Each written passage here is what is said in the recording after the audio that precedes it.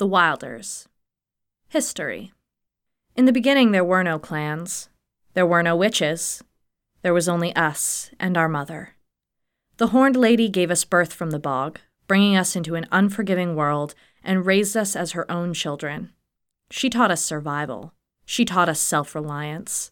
She taught us the twin pillars of freedom and loyalty that we have held dear to our hearts since those first dark days. We kept her law, the law of the bog, and followed where she led. Until one day she outpaced us and we could not track her down. She had gone, walked away from us, her children. Alone we did the only thing we could. We learned to stand on our own. We roamed the land, thriving on the challenges set before us. In time, some began to look to the magic that sprang from the bog like a weed. They sought to tame it, to understand its mysteries. They left their bands, first one, then another, then in droves, to settle on some plot where the magic was rich. A ley line, a promontory, a pool. We let them go. Our people have always been free to follow the path they choose. But soon they were no longer of our people. They became the witches, the clans, defining themselves by the magic they harnessed. We remained wild. They built their cities, honed their magic. We continued to wander, as we always have, keeping the ways of our mother as she'd taught them to us. We solved our problems through might, cunning, and finesse, needing no spells or rituals to survive. For this, the clans began to look down on us from the heights they'd risen to. Their superiority in magic seemed to them to be the ultimate peak. We did not care. We kept to our ways and roamed across the land, keeping our peace, keeping the balance. In time, the witching clans turned on one another, petty squabbles growing into vicious wars. We clung in vain to neutrality, warning our fellow clans of the doom that was sure to come from their folly. But the hostility overflowed onto us like spilled blood. As the witches moved against their foes, they did so through us. Where once we were simply dismissed by the workers of magic, we became despised, disposable. Entire bands were wiped away, taking with them cultures that can never be regained. We defended ourselves in kind, and for the first time the clans saw us as a threat. They drew us into a war of their own making, born of their blind pride, and every time our people met theirs, we suffered for it. At last we drew a line. It was us and them. Wilder against witch. Our very name reclaimed from the disdainful title they saddled us with. After generations of keeping to our own, we now hear that they have buried their hatchets. They seek to build an age of peace through the unity that we have kenned since the infancy of humanity. Do they intend to include us in their designs? We do not know, but this we do understand. We will honor our ways, the ways of the Horned Lady herself. The lives of our people will be preserved. As we always have, the Wilders will survive. The people. Culture. Wilders are grounded, hardy people. They wear the furs and hides of the creatures they hunt. They sleep in temporary camps, often packed up and moved with the migration of their band. Their histories and folklore are immortalized in stories and songs passed down from generation to generation in a rich oral tradition. Above all else, the Wilders take pride in their practicality, their valor, and their ability to survive the perils of the bog. They are unswervingly loyal to their bands, but also honor their loyalties to their own hearts. Personal freedom is highly prized, and every member of the band is thought to bring an individuality that enriches the group. By no means a monolith, each Wilder band has their own unique way of life in the bog. While they all share the commonalities, nomadic lifestyle, reverence of the Horned Lady, upholding no magical tradition, the bands themselves are diverse in lifestyle, craft, and custom. Some bands forage and trap, living off the land. Some buy and sell goods from other bands or even the witching clans, becoming traders.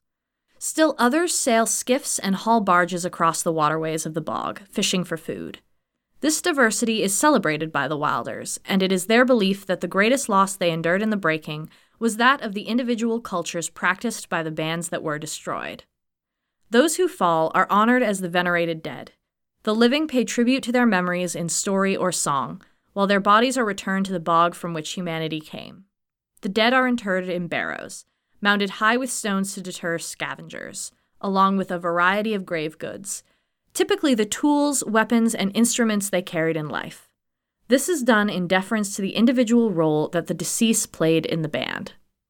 A favored Wilder pastime is the romp. Allegedly a sport, the romp is part ball game and part melee. Rules vary from game to game, often made up on the spot. When a new rule is declared, the spectators are asked to uphold or deny it, and the volume of the cheers either for or against make that determination.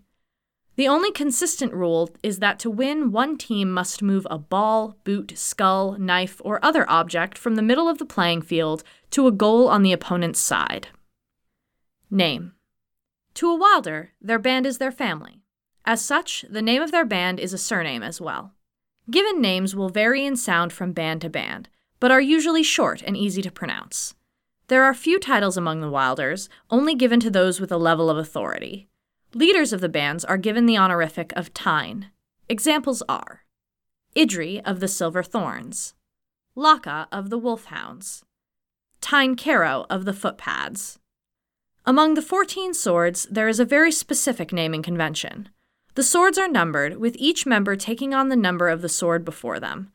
Members of this band are either called by their full title or their number. Nothing less formal is permitted unless they give express approval. Thus you would have Riga, 7th of the 14 swords, the 7th sword. Society. A Wilder band is made up of people of varied interests and skill sets. Hunters, warriors, scouts, craftspeople, storytellers, physicians, and more. It takes every kind to make up a band, and diversity is valued as a source of strength. Nearly every Wilder has at least some small amount of martial ability, as the need to protect oneself from the dangers of the bog is imperative. There are some that elevate this to a calling, devoting themselves to the protection of their band. Still others are the makers, the woodworkers, leatherworkers, weaponsmiths, crafting essential tools for trade and personal use. The hunters and fishers bring in the sustenance to feed the bellies of the band, while the storytellers and bards sing to feed the hearts. Everyone in the band has their role, and every one of those roles is considered necessary to the continued survival of the band, all working alongside one another in an egalitarian community. None is seen as inherently greater or lesser than any other. Even the leaders of the bands have a saying, "I am just one tine in the rack," referring to the antlers of the Horned Lady, and the need for every member of the band to do their part to support the band as a whole. Everyone works, everyone contributes, and everyone survives. Even the caretaking of children, the precious future of the band, is a shared endeavor. The belief that it takes a village is a prevalent one, and Wilder children enjoy an upbringing with a dozen or so parental figures. Any Wilder adult is expected to teach, discipline, and nurture all children in their midst.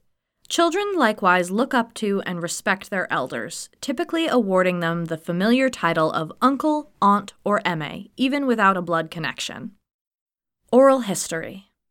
Above every other deity, the Wilders honor the Horned Lady. She is the mother of humanity, and the Wilders revere her as such. For generations, they have striven to follow and preserve the ways she taught them, and in return, they hold a special place in her heart as her favored children. In prayer, the Wilders even address her as mother, acknowledging that familial bond. She is the pillar around whom they rally, and where she leads, they follow.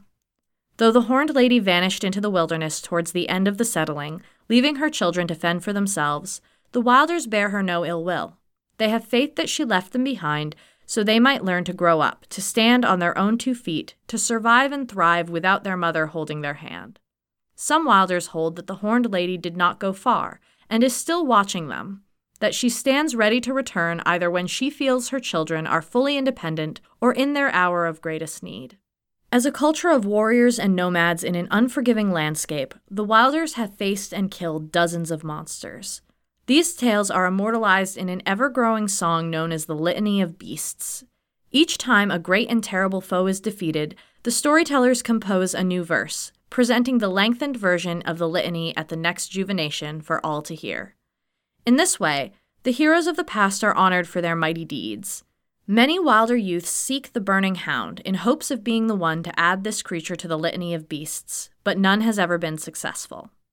As a culture with a rich oral history and tradition of storytelling as entertainment, the Wilders have a series of parables often told during social events. Many of these focus on the service of one to the whole. tall tales of a valiant trickster that stole a resource or a secret for their people, warnings of a lazy individual who was punished for his lack of contribution to the clan, and heartwarming stories of a wilder who believed themselves lost and alone only to find their place within a welcoming and loving band. All of these fables are meant to instill a sense of community in the listeners and to remind them that the band, as well as the Wilder clan as a whole, needs them in order to endure. The structure. Community. Wilders are a nomadic clan, traveling the bog in regular circuits as they hunt, trap, forage, and trade. They are organized into bands, each one consisting of several extended family units: grandparents, parents and their siblings, spouses thereof, and children. These bands are something like small clans, with common values and goals. Each band has their own traditions, ideals, and pursuits. Despite the close-knit nature of the bands, it is not unusual for a wilder to leave the band of their birth to seek out one that more closely aligns with their desires. It is not considered strange or shameful to leave one band for another. Personal freedoms are highly prized, and there is not a wilder alive that would criticize another for choosing the life that suits them best. That is not to say that their family members may not try to convince them to stay, but it would be with an emphasis on the needs of the band, and if it was their true desire to leave, none would stand in their way. When a wilder comes of age, on that day they are expected to do the thing they want to be known for. If they wish to be a hunter, they hunt. If they are to be a warrior, they raid rival bands or train their fighting skills. If their ambition is to be a leader, they spend the day in conference with members of their band, seeking to understand the hardships they are facing and how best to relieve them. In this way, wilder youths announce to their communities the path they have chosen for their life and the role they wish to embody within the band. Every spring, wilders of every band gather for a festival known as the Juvenation. This is a time for wilders to be reminded of their commonality, of the things that make them wilders, as well as to celebrate the variety between different groups. It is a time for trading among the bands, exchanging news, storytelling, martial contests, and feasting. Their opening ceremony is a call for those who have survived the winter to make some noise, and the response to this call is a veritable roar. Notably, this is the time where tines of each band meet to discuss their needs and concerns for the coming year. It is also a time for changes in leadership. Sitting tines may be challenged for the right to lead, and aspirants to the 14 Swords may at this time do battle with a member for the right to join the band. Authority. Wilder bands are, for the most part, independent units. Each is led by a respected head person known as the Tine, the strongest and wisest, as decided by single combat between those who would rule. The Tine serves until death or until challenged by one who believes they are more fit to lead the band. These challenges are typically held during the Juvenation, but if a new Tine needs to step up due to an emergency, bands often see little reason to wait. It is up to the Tine to guide and direct their band. It is the Tine who chooses to trade or to make war, the Tine who decides the path that the band will travel, and the Tine who sits in judgment of wrongdoers. The Tine is the ultimate voice of authority in the band. Their word is law, and their commandments are followed. There is one band among the Wilders that is more venerated and held to a higher standard than the others, the 14 Swords. Formed during the height of violence in the breaking and drawn from the strongest warriors of the clan, it is the duty of the 14 Swords to protect all Wilders against the greatest threats of the bog. A band of just 14, the only way to become a member of this band is to defeat a sitting member in single combat to the death. Never in the history of the band has a member fallen outside of one of these duels or of old age. Members of the 14 Swords always fall to their successors in time and are remembered with honor. The work. Economy. In times of old, the Wilders were go-betweens for the 4 other clans, bringing goods to trade from one to the other.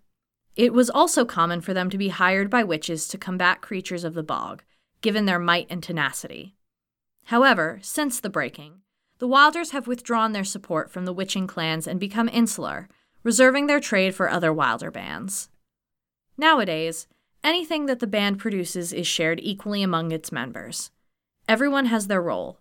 Hunters, trappers, and fishers gather not just for themselves, but for the needs of their band, ensuring that everyone gets first before anyone gets seconds. Smiths and craftspeople of all trades work to create a surplus of goods that may be drawn from by anyone with a skill to offer in payment. If everyone adheres to their role and utilizes their skills for the good of the band, then no one need worry about going hungry, naked, or unarmed. Trade between bands is slightly different. While the goods traded within the band are done so with a bent towards equivalent exchange for the survival of the whole, trade between bands is often done with a mind to benefit. Should a wilder need to go outside their band for something, that something is probably rare or a luxury that they cannot get elsewhere. Haggling is not only the norm, but expected, and while both parties tend to walk away satisfied, it is rare that the trade is perfectly equal in value. Technology. The biggest technological advance of the Wilders is their skill in weapon making. Where other clans use their magical prowess to defend themselves, Wilders built bows, knapped flint arrowheads, and affixed the first spearheads to staves. Though they had no more access to the bog iron than the other clans, they refined the art of forging and ironworks, creating swords and even smaller plates of armor, such as pauldrons and gauntlets. One thing that aided this was the innovation of incorporating bone into the forging, allowing the supply of precious bog iron to be stretched further. The development of the wheel has also been credited to the Wilders, given that their itinerant nature requires some means of moving people and goods across great distances. This invention is as old as the settling and predates the witching clans. In fact, many simple machines that were devised in those days, rudimentary pulley systems, wedges, levers, are attributed to the Wilders by default. Magic. The Wilders are unusual in that they are the only clan that does not claim a particular magical style or practice. It is not that they are incapable or that magic is forbidden, rather that they prefer to solve their problems by mundane means. For a Wilder, the emphasis is on pragmatism and practicality. Magic is viewed almost as something extraneous, almost frivolous. If something is worth doing, it is worth doing by hand, with the strength of one's own body and the sharpness of one's own mind. Wilder bands. A note from staff. There are countless bands among the Wilders, but listed below are a few prominent examples. When it comes time to make a character, please feel free to choose to belong to one of these or to submit your own for approval. Rilfolk. This band is at home in the rivers of the bog. They make their homes aboard vessels cunningly crafted to be part boat, part permanent shelter. Trawling finely woven fishing nets behind them, the Rilfolk spend their lives traversing the labyrinth of rivers and lakes that wend their way through the bog. They use enormous turtles as pack animals, and utilize spears and machetes to defend themselves from large aquatic snakes, gators, and carnivorous fish. Songs on the Wind. Nearly wiped out during the breaking, the Songs on the Wind have been slowly recovering now that trade routes between the clans have opened up again. These Wilders seek out the finest luxury goods, delicacies, and artisan crafts for trade, taking pride in the quality of their goods and guarding them fiercely from thieves. They boast some of the finest craftspeople, but also some of the best hagglers and salespeople. To announce their approach, they dress in bright colors and play boisterous music as they go. Footpads. When traveling in the bog, one could pass the entire band of footpads and never even know it. Dressed in earthen colors, this band has mastered the art of moving without a sound and remaining unnoticed. Patient hunters, they can stalk their prey for days before making a move. It is their talent for hiding in plain sight that saw them through the breaking. Hands of Yew. Home to Bowers and Fletchers of incredible talent, the Hands of Yew produce the most elite marksmen in the bog. This skill is trained for years until members of the band are keen of eye and steady of hand. First with thrown stones, then a sling, and finally the bow. It is said that a Hand of Yew archer can shoot a dragonfly from its perch at 50 paces. Sparrow Friends. Though still semi-nomadic, the Sparrow Friends spend more time sedentary than any other band. This band builds temporary treehouses anywhere they stop and are well liked for their easygoing and amicable nature. During the summers, they also string up hammocks in which they rest. This peculiar, height-loving band has a fascination with birds and collects them for a variety of purposes. For eggs, feathers, song, even raptors for hunting. Soaring Hearts. Members of this band have an earned reputation for recklessness. Thrill-seekers of the most fearless sort, Soaring Hands chase anything that will give them that rush of adrenaline, from picking fights with monsters to leaping from bluffs. Soaring Hearts lead short and wild lives, often bearing scars or missing extremities. This personal value placed on glory, being well remembered, and having good stories to tell probably does not help. Diplomacy. The kin. If we look upon any clan with pity and a measure of shame, it is the kin. In ages past, we could at least understand the closeness of their ties to one another. Their bloodlines were as our bands, families that gave each other succor and cheer, even if the baffling magic that bound them together gave us pause. It was for these binding ties that the other clans turned on them, fearing the strength that ran through their veins. Were they truly a threat to the rest? We cannot say. We watched as the kin were beaten down, enemies on every side, yet we did nothing. What could we have done? We had our own foes to contend with, our own survival to secure. We put ourselves first. It was not the honorable path we took, but the necessary one. Despite all they have suffered, the kin endured. For that steadfast defiance of death, they have earned our respect.